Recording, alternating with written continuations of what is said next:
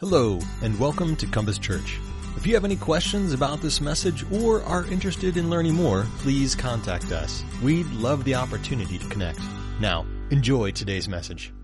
We're going to look to God's Word right now. So if you have your copy of Scripture, please open it to Ephesians chapter 4.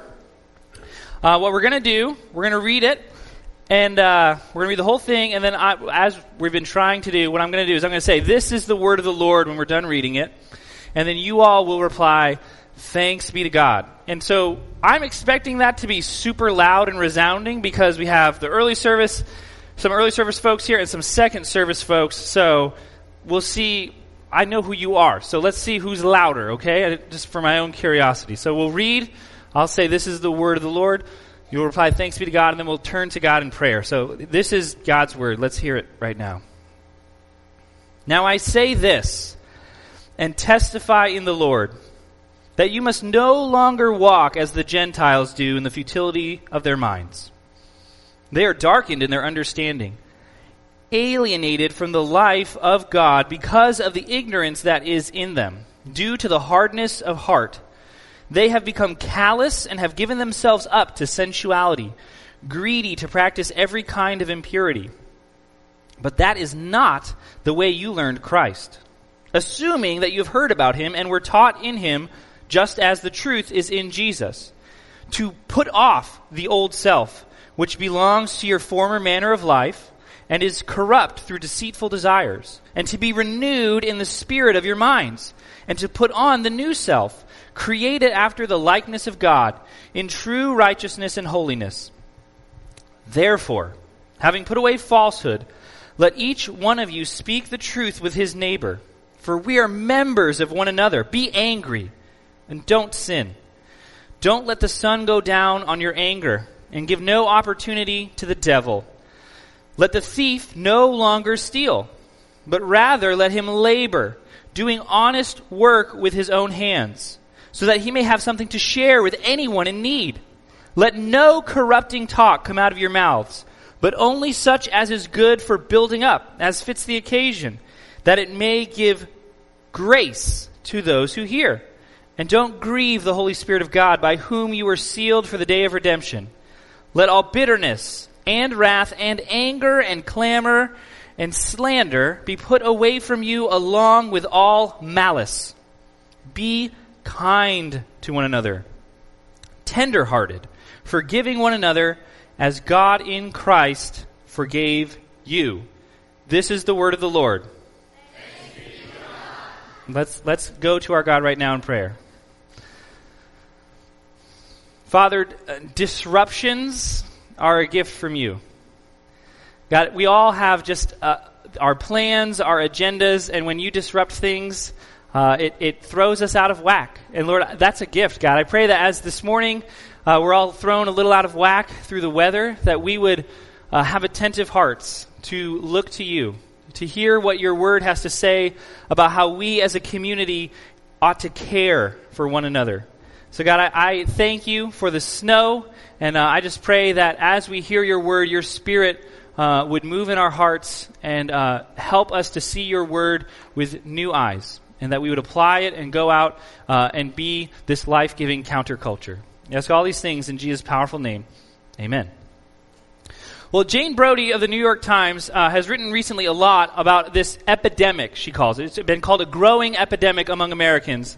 And it's this idea of all the health risks that come from isolation. More and more as a culture, we are isolating ourselves. We don't have the relationships and the social networks that we used to. And it is causing all kinds of health risks to us. And so the message of Ephesians 4 today speaks loud and clearly to the context that we live in. Paul is bringing everything that we just read and everything that's come before him in the book of Ephesians, he's bringing it all right now full circle. And so he's giving us what theologians have called the law of Christ. So the passage that we're looking at, Paul gives us these really specific commands.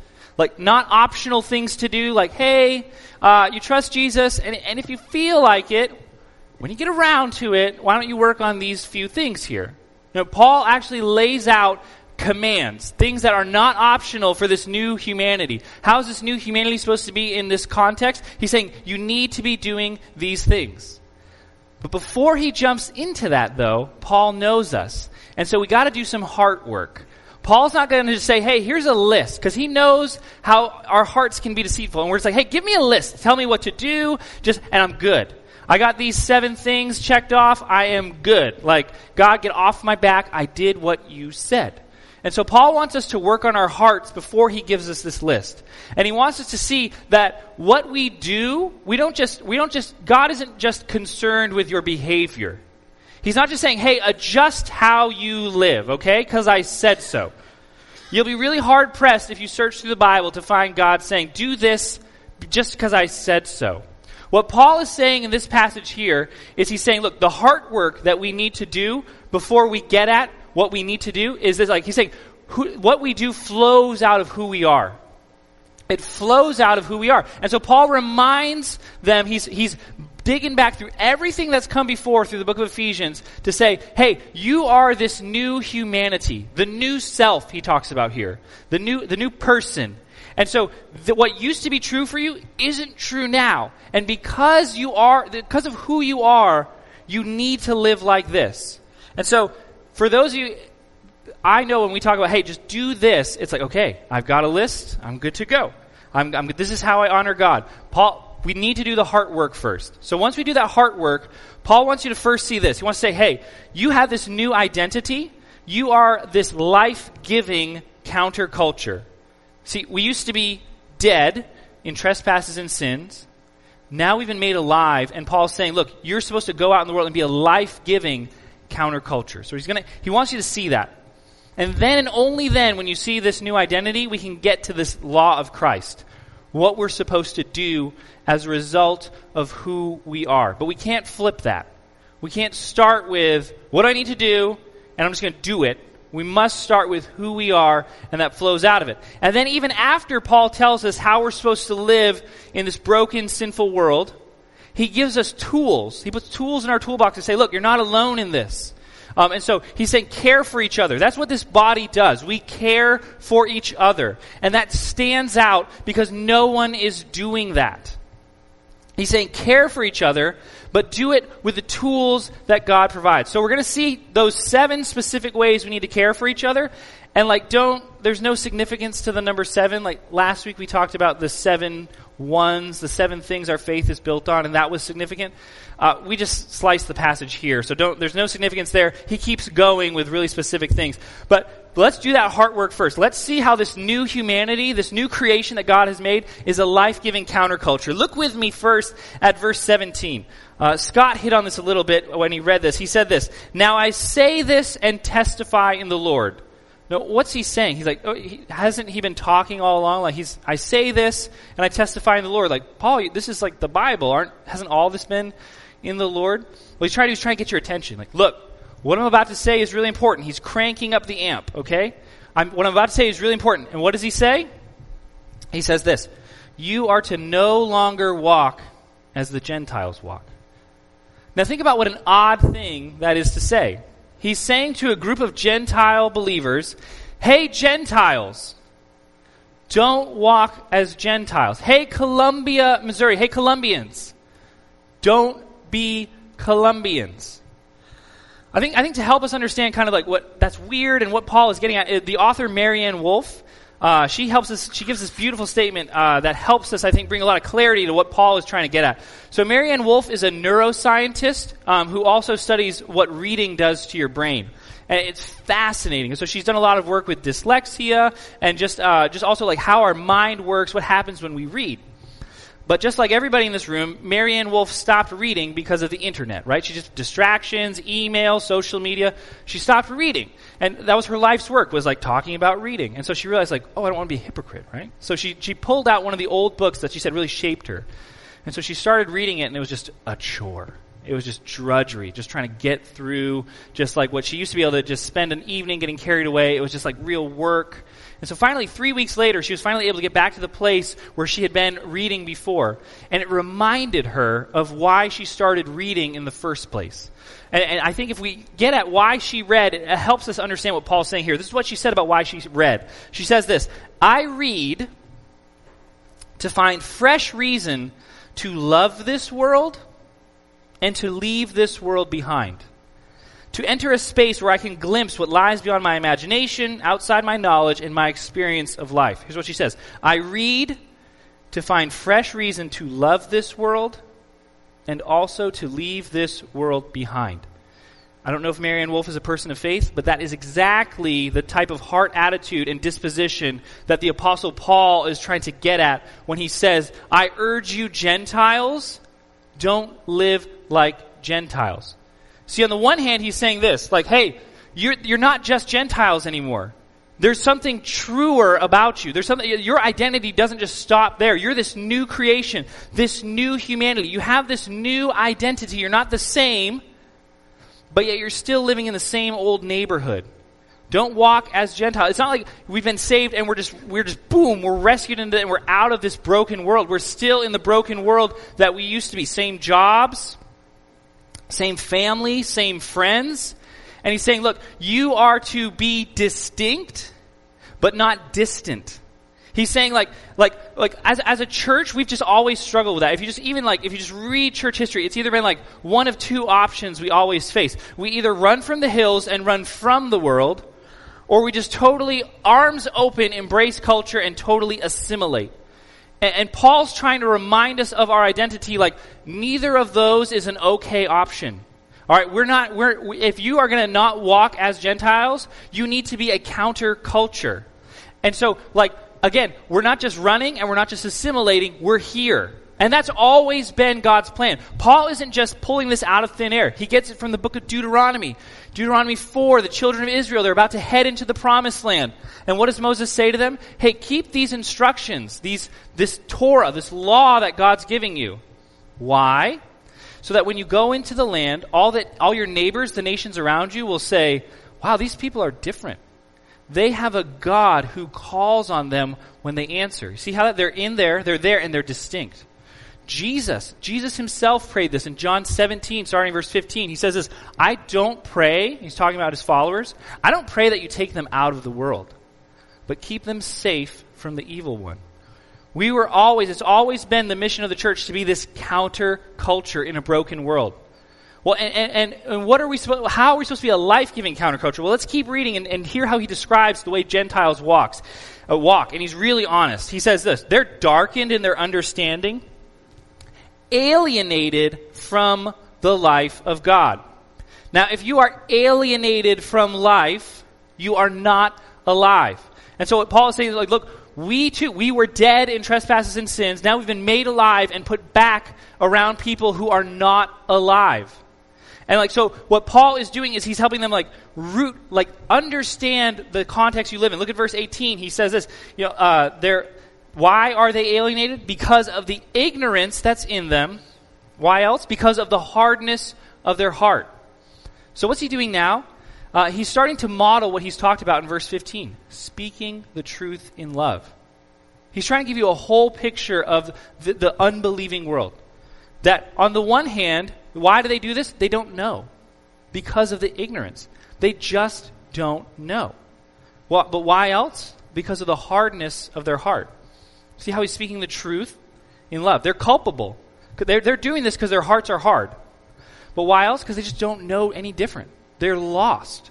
They literally are lost. And so that helps us. If we have this attitude of how we live in this broken world, and we keep that, we're able to avoid both of those extremes of either running or embracing.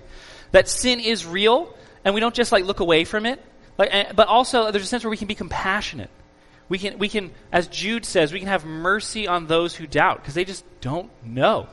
And so Paul's trying to help situate this and understand, hey, this is the world you live in. People who are alienated and alienated from life. And what he's saying is this, you need to be there. That's where you need to be, but you also need to know who you are. And that's in verses 20 and 24. As before we even get to the commands, he's saying this, look, like that deadness that people live in, that they don't know, that they aren't walking, that's not how you learned Christ. You were taught to put off the old self and to put on the new self. Paul's talking about something that's already happened. So this idea, like, we don't continually, I had a bad attitude, I need to put off the old self, and then I need to have a good attitude, put on the new self. Paul's describing what happens in our conversion. He's talking about what we call repentance.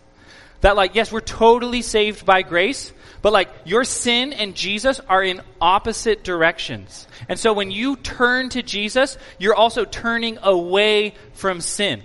Paul's trying to say this is who we are. And when we do that, we have been made new. We don't make ourselves new. When we come to Jesus, when we repent of our sins, we are, at that moment, we have been clothed in the new self, the new humanity. And so Paul is just saying this, look, this is who you are. This is how you learned Christ, is that there is a way that is lost, and that's not who you are anymore. And you're going to keep experiencing that lostness as you go through life. But who you are people who've embraced Christ and put on that new self. You are this new humanity. You are clothed in it. You are covered in it. That's who you are. That's already the reality of that. Yeah, and look at what it says. In verse 24, having been created in the likeness of God. You are new creation. As Paul's been trying to say again and again and again in this passage, is that if you are in Christ, this has already happened for you. The Christian life is a battle for your identity. Do you believe who God says you are? You have been created. That's passive. That's something that's happened to you. God has made you new. And so once we start to understand that okay, we're distinct from our neighbors, and also we're supposed to be caring for them by being this life-giving counterculture. Now that we start to get that identity, we're ready to get into those 7 commands. They flow out of who we are. But just before we start giving them to you, I just want to say, so this is how we care for each other. That's what Paul is trying to set up, that as a body, what he said earlier is that we want to be united and building up the body. So this is how we care for each other to do that. This is an act of loving and like helping promote flourishing in other people's lives. But even that work, that job, comes as a gift of grace. Like even how we care for each other this is not works. It's not like, okay, you're saved by grace, now leave all that grace stuff behind and start getting busy. That's not what he's saying. And we got to dip into our passage from last week to help get at that.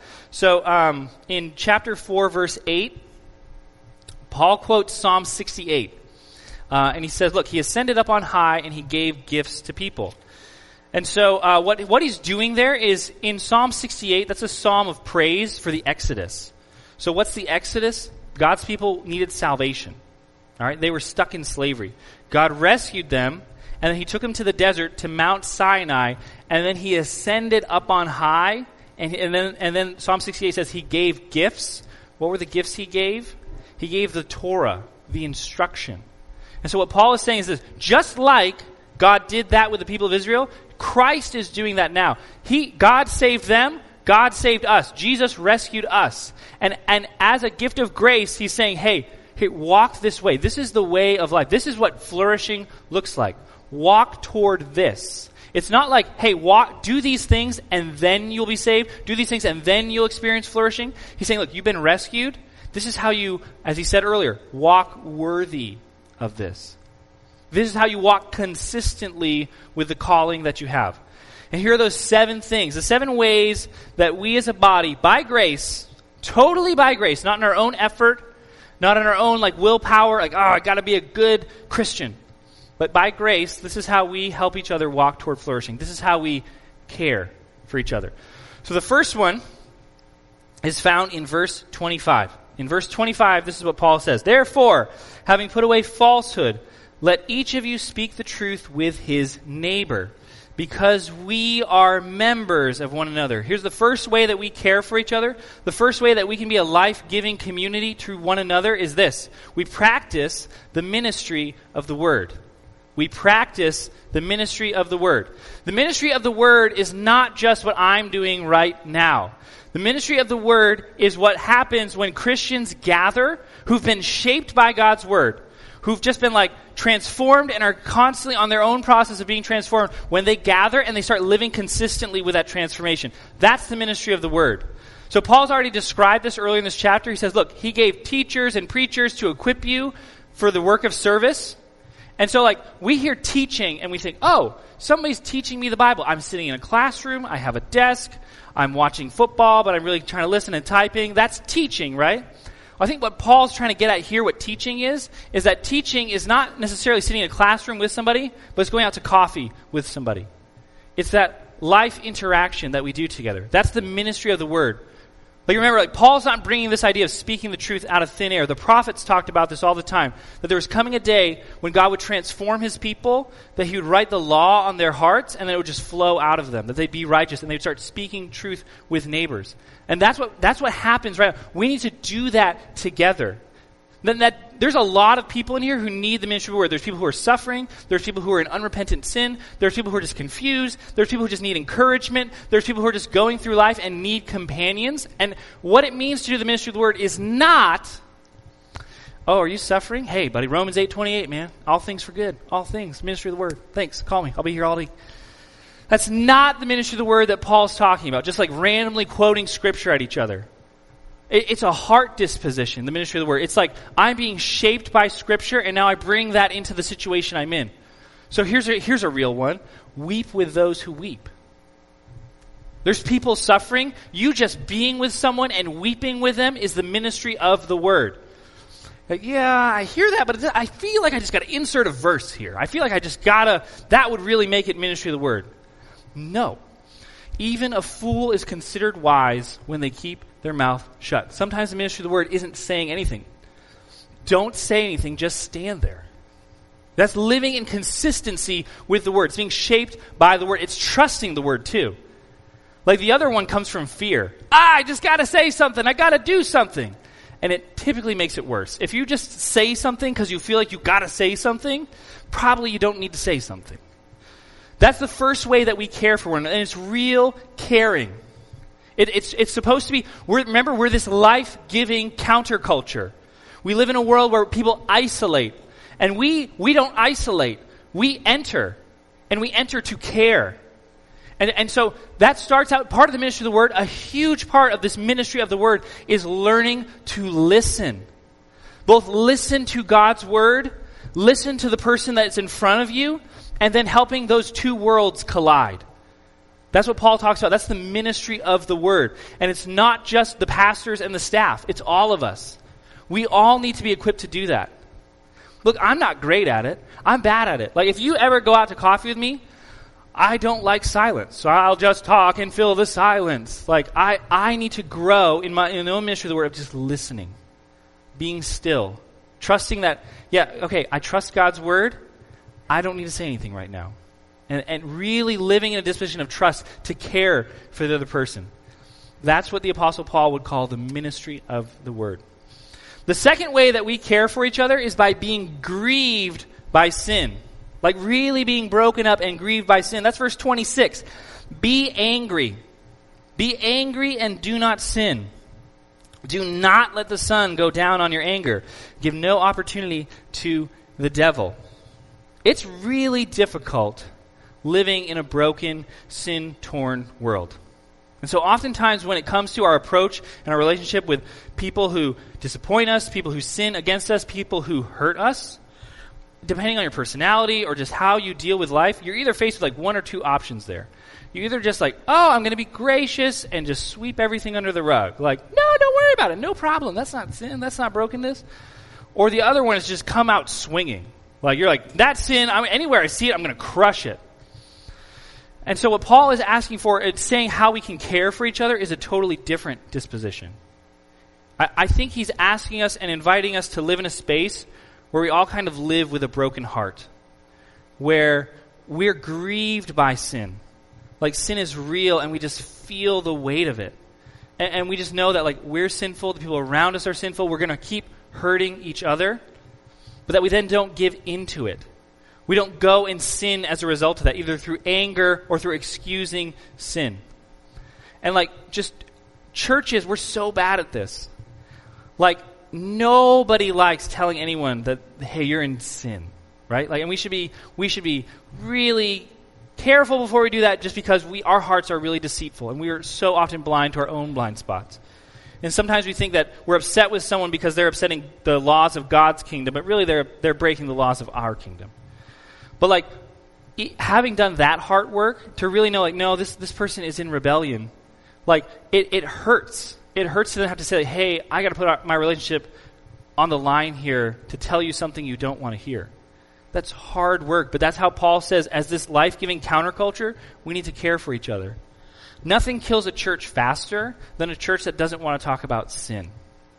If you stop talking about sin, people stop coming. It's a weird thing. I don't get it. You'd think it would grow like crazy, but people just stop coming. Paul's saying that we care for each other by living with a broken heart, by being grieved by sin. The next way that we care for each other is by using our careers to serve each other. And that's found, using our careers to serve each other is in verse 28. Let the thief no longer steal, but rather let him labor, doing honest work with his own hands so that he may have something to share with anyone who has need. Now I think when I first read this verse and when I first think about this idea, I have this picture in my mind of Aladdin. Aladdin doesn't have any food, so he steals an apple, right? And it's wait, stop, Aladdin. Let's teach Aladdin a trade, help him work, and help him share. And maybe that's what Paul has in mind. But I think Paul can also have in mind something here. I think he's also talking about people who work already and aren't working for honest gain. They're selling products saying hey, this really helps you, you really need this, and it doesn't. Nobody needs that. They're not doing business justly. He's saying we live in a different economy. As the new humanity, how we care for each other is approaching work differently. We don't just leave our new humanity at church on Sunday. We take it with us into the marketplace. We are the new humanity. And so we approach work differently. We're in a totally different economy. We don't just work to just hoard and get garages full of stuff. We work to share with those who are in need. This new economy should be marked by generosity. And that goes against the American dream. Have a house that's super big, that you'll never use all the space, 2 nice cars in the garage, and a garage full of stuff. That's what it means to have a good life. In the new humanity, we approach careers differently. That's not why we work. We work, what it says, to share with those who are in need. We work to serve and care for others. That's that counterculture. If you start living like that in America, people will notice. That's communicating something wildly different than how our neighbors live. We are measuring success with a different yardstick. And that's what Paul is saying, we use our careers differently. The next way that we care for each other is verse 29. And we could spend a whole Sunday here. Let no corrupting talk come out of your mouths, but only such as is good for building up, as fits the occasion, that it may give grace to those who hear. Paul's saying this, use your words to give life. Now, when I was a little kid, growing up, this verse was always thrown around as justification for why I couldn't swear, right? Why I couldn't cuss. Don't use any corrupting words. Okay? And I want you to see in this passage, Paul doesn't just give us a list. Okay? He's not saying, hey, here's good words, here's bad words, you can say this, you cannot say this. What Paul is getting at here actually goes way deeper than that. We're not just going on shallow surfacey, hey, I'm walking in consistency with my calling because I don't say these words. Paul's saying that no, words, how we talk, we communicate differently. We're not just trying to fill silence. We're trying to serve others and build each other up. As James says, life and death are in the power of the tongue. And we should be a community that's marked by having life in the power of our tongues. That we build each other up with our words. That's so deeper than just don't swear. Like, the Apostle Paul that's not his concern in this passage, okay? Like, just a side note, Paul says naughty words, the prophet Isaiah says naughty words, Ezekiel says naughty words. Like, that they're not concerned with just like, say this, don't say this. They're concerned with like, have you connected your whole life to this new humanity? That we are a people who are about life. Like, we have been made alive, and now life becomes the heartbeat of our life. And so what we say should be used to serve others. What we say should be used to communicate care. What we say matters. And like, use your words well. There's coming a day, Jesus talks about that, when we will have to give an account for every word that comes out. And what's the standard? How are we being held accountable to that? Did you use your words to give life? Were you a life-giving talker? Is gossip life-giving? Yes, there you go. No, it is not life-giving. That's what Paul's getting at here.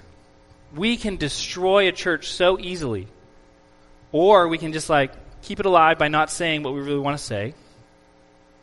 But that's not what he's about. He's trying to flip you into a new way of saying it. Actually help it thrive. Build it up. You have a responsibility to say something, and it needs to be life-giving. You can't just not say anything sometimes. Sometimes you need to say something, and it needs to be life-giving. It needs to give grace.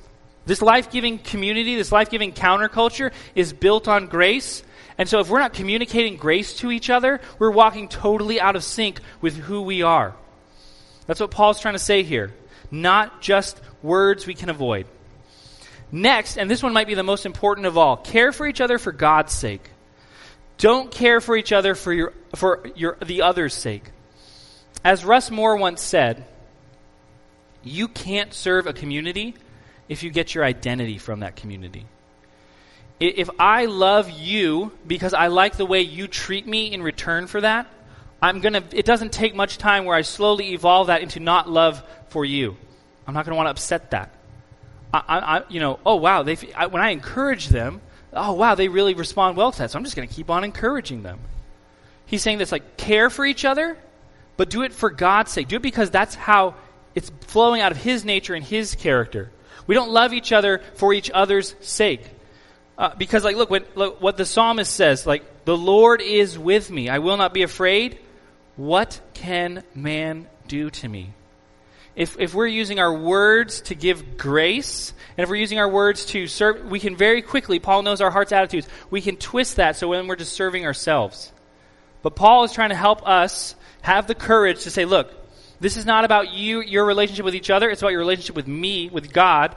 So follow Him, like, and trust Him. Like, sometimes that's the courage to say, like, hey, you may not be seeing the whole picture here, friend. And that's what Paul's trying to get at. Is like, we love each other for God's sake. We care for each other not because, like, wow, this really worked out well, caring for each other, but because it's in line and it's in sync with God. It flows out of our relationship with God. And it protects us from altering the message. The sixth way that we need to care for each other is found in verse 31, and that's pursuing freedom from anger. You need to pursue freedom from anger. Care for each other by pursuing freedom from anger. Look at it. Let all bitterness and wrath and anger and clamor and slander be put away from you, along with all malice. Bitterness, wrath, anger, clamor, and slander, all those words are relational words. All those words are like, I'm bitter, I'm angry, there's discord among people. This bitterness is so subtle. It is so easy to be angry.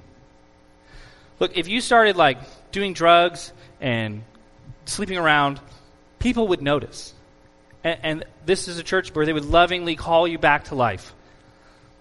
But if you just slid into bitterness, people don't notice.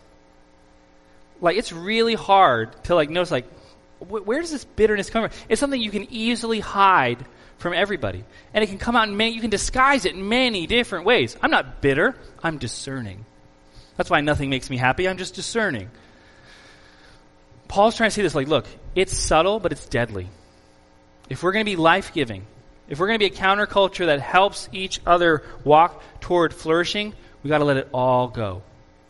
We have to turn away from all this bitterness and this anger, speaking out against one another. Nothing kills a church, a body, faster than speaking out against each other. And Paul's saying you won't even have anyone to care for if you don't let this go. And the last way that, and I think it's appropriate, I think it ties all this together. It's really connected to freedom from anger. But the last way that we can care for each other is by being a grace-centered community. Being a grace-centered community. The foundation is grace. What we do is built on grace. And this is what he says in verse 32, right? Be kind to one another, tender-hearted, forgiving one another as God in Christ has forgiven you. And I just want to, maybe you're like, hey, how do I get rid of bitterness? You just kind of said this big thing, like get rid of bitterness. What does that look like? I mean, just stop being bitter? Okay, thanks. That was helpful. What he says here, though, is this. How do we do this? By being tender-hearted. Tender-hearted. Some of you in this room, you have feelings. Like you feel your way through life. You can walk into a room and you know who's not feeling well. Your empathy radar is through the roof. Others of you in this room, you've heard of feelings. Like you know that person is crying for a reason. You just can't really figure it out, right? Like what's going on? Paul's saying that, like, look, we all have our natural bents, our natural dispositions, but we can cultivate a tender heart. First by letting go of that bitterness and anger. And then what does he say? Forgiving. The way to cultivate a tender heart is just forgiving people. To have a tender heart. Think about it, a tender heart is something that's vulnerable. It's like saying, like, hey, this thing is soft and it can break. And like, I'm just out there with it, okay? You know what? And like, you sinned against me and that hurt. As like, my parents used to have this rule in our house and I didn't appreciate it till I got older. It's like, you're not allowed to say sorry, or sorry if you're Canadian, but like, you're not allowed to say sorry unless if it's sin. So like, so with Amy and I forget things all the time. Like I'll leave clothes on the floor and she's like, oh, you forgot your clothes on the floor. I didn't sin against her, I just forgot, right? So oh, sorry, yeah, I'll get that. But like when we sin against one another, we need to be quick to like really correct our vocabulary to say, hey, will you forgive me? Like I wronged you and there's a wrong here. And so like, I need your forgiveness. It's not just like, oops, I messed up. I actually sinned against you and I need your forgiveness. And when we forgive, that's a way to cultivate tenderheartedness. When we're sinned against and we choose not to forgive, we're going right back up to that last verse. We're going to be bitter. And then that's just going to keep manifesting and keep growing into speaking out against each other and clamor and just all these fights. But if we let people hurt us, if we say like, yeah, what you did was real, and so I'm going to forgive you. Well, you're like, what does forgiveness mean? Well, when the Bible talks about forgiveness, it doesn't mean sweeping things under the rug. What forgiveness is trusting God to punish their sin, not yourself. Trusting God to punish their sin, not you. So if you think about this, like if some people sin against us in very, very real ways. And forgiveness doesn't always look like, hey, we're going to be best friends after this and we're going to just like walk on the beach and just look at the sunset together. Like sometimes like the relationship is damaged when really horrific thing happens. What forgiveness looks like in that situation is, look, you wronged me. You did something terrible to me. But I'm not going to punish you for that. I'm trusting it to God's justice. And what that can look like is he'll either punish your sin on the cross or you will pay for your sin on your own. But I'm not going to make you pay for your sin. I forgive you. And why? Why do we live like that? Well, Paul tells us. He says, we need to forgive one another as God in Christ forgave you. This flows out of who we are. We've been loved when we didn't deserve it. We've not only been loved, we've been made alive and raised and seated with Christ. We're trophies of his grace. And so that enables us to forgive. Sometimes it's going to be hard. Sometimes it's not easy, but we have the power to do it. We can trust God with this sin.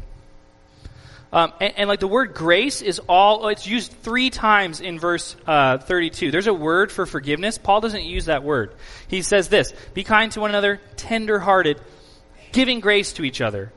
Just as God in Christ gave grace to you. He just takes the word grace and makes it a verb and throws it out there. He's saying, look, this is all grace. This is God intervening for our good. And that needs to shape us as a community and how we are. And this, theologians call this section that we're in the middle of right now, this is the law of Christ. We're not under the old law anymore. We're under this. And we didn't have the tools to do this before. We didn't have a new heart, but now we're a new creation. We're able to do this. And so Paul just says, hey, look, before we close here, before we go, I just want to give you 2 tools that will help you really fulfill the law of Christ. To do these things that you are obligated to do. This is how we have to care for each other. The first tool that we need as we care for each other is His Word. This all flows out of Ephesians 4:15 where he says, speaking the truth in love. We're a community who's supposed to be marked by speaking the truth in love. This is how we do that.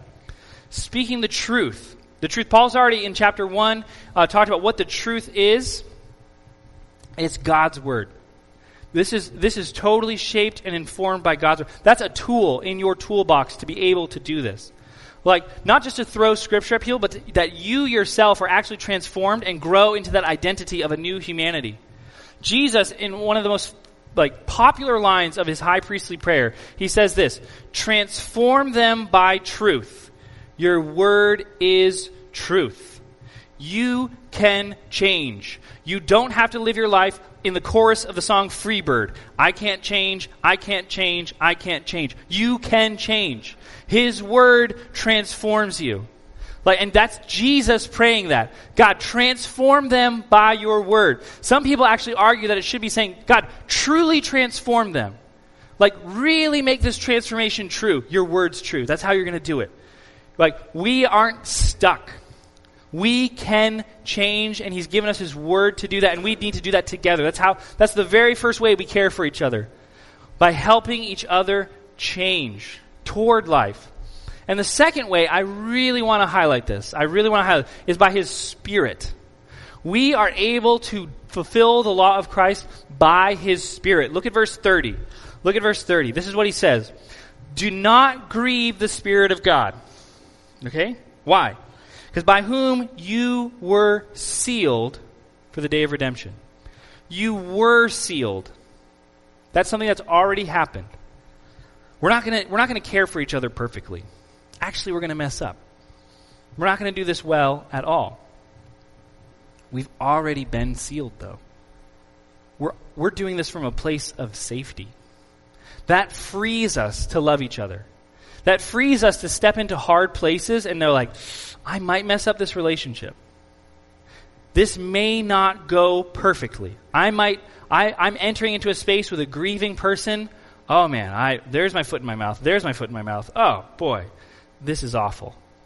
And you're safe. You're sealed.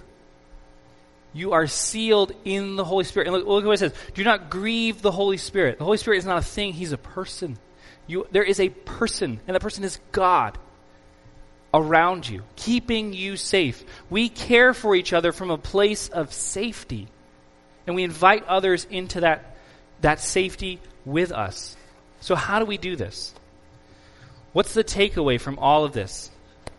This law of Christ. It's a heavy list, right? What are we supposed to do? Well, we just need to take that first step toward it. Like I said, isolation is a huge problem in our culture, in our context, and some of you are very isolated. We need to just be known. Just start showing up to things. Invite people into your life. You can't care for each other if there is no other. The Christian life truly was never meant to be lived alone. We are a body. And you are robbing the body of care and health if you do not show up. If you don't plug in, if you're not vulnerable, if you're not known. We can't do any of this. And so if you're I don't know where to start, just show up. That's the direction that Jesus is pushing you in. And it's not safe. He said, look, don't keep them safe from the world. This is messy, messy business. Relationships are hard. Relationships are messy. But this is what we're called to do, and He's given us the tools we need. Let's pray together. God, I pray that You would help us to really believe our identity of who we are. That we are this new creation. that you've made us new. And I pray that you would help us both love this world and learn to leave this world behind. God, I pray that we would care for each other very deeply, that you would move us by your word and by your Spirit to really step out of our comfort zone and to enter the spaces with each other where we can truly care for one another. God, we can't do this alone. We pray that it would come as fruit of the gospel and fruit of your word and your Spirit. I ask all these things in Jesus' name. Amen.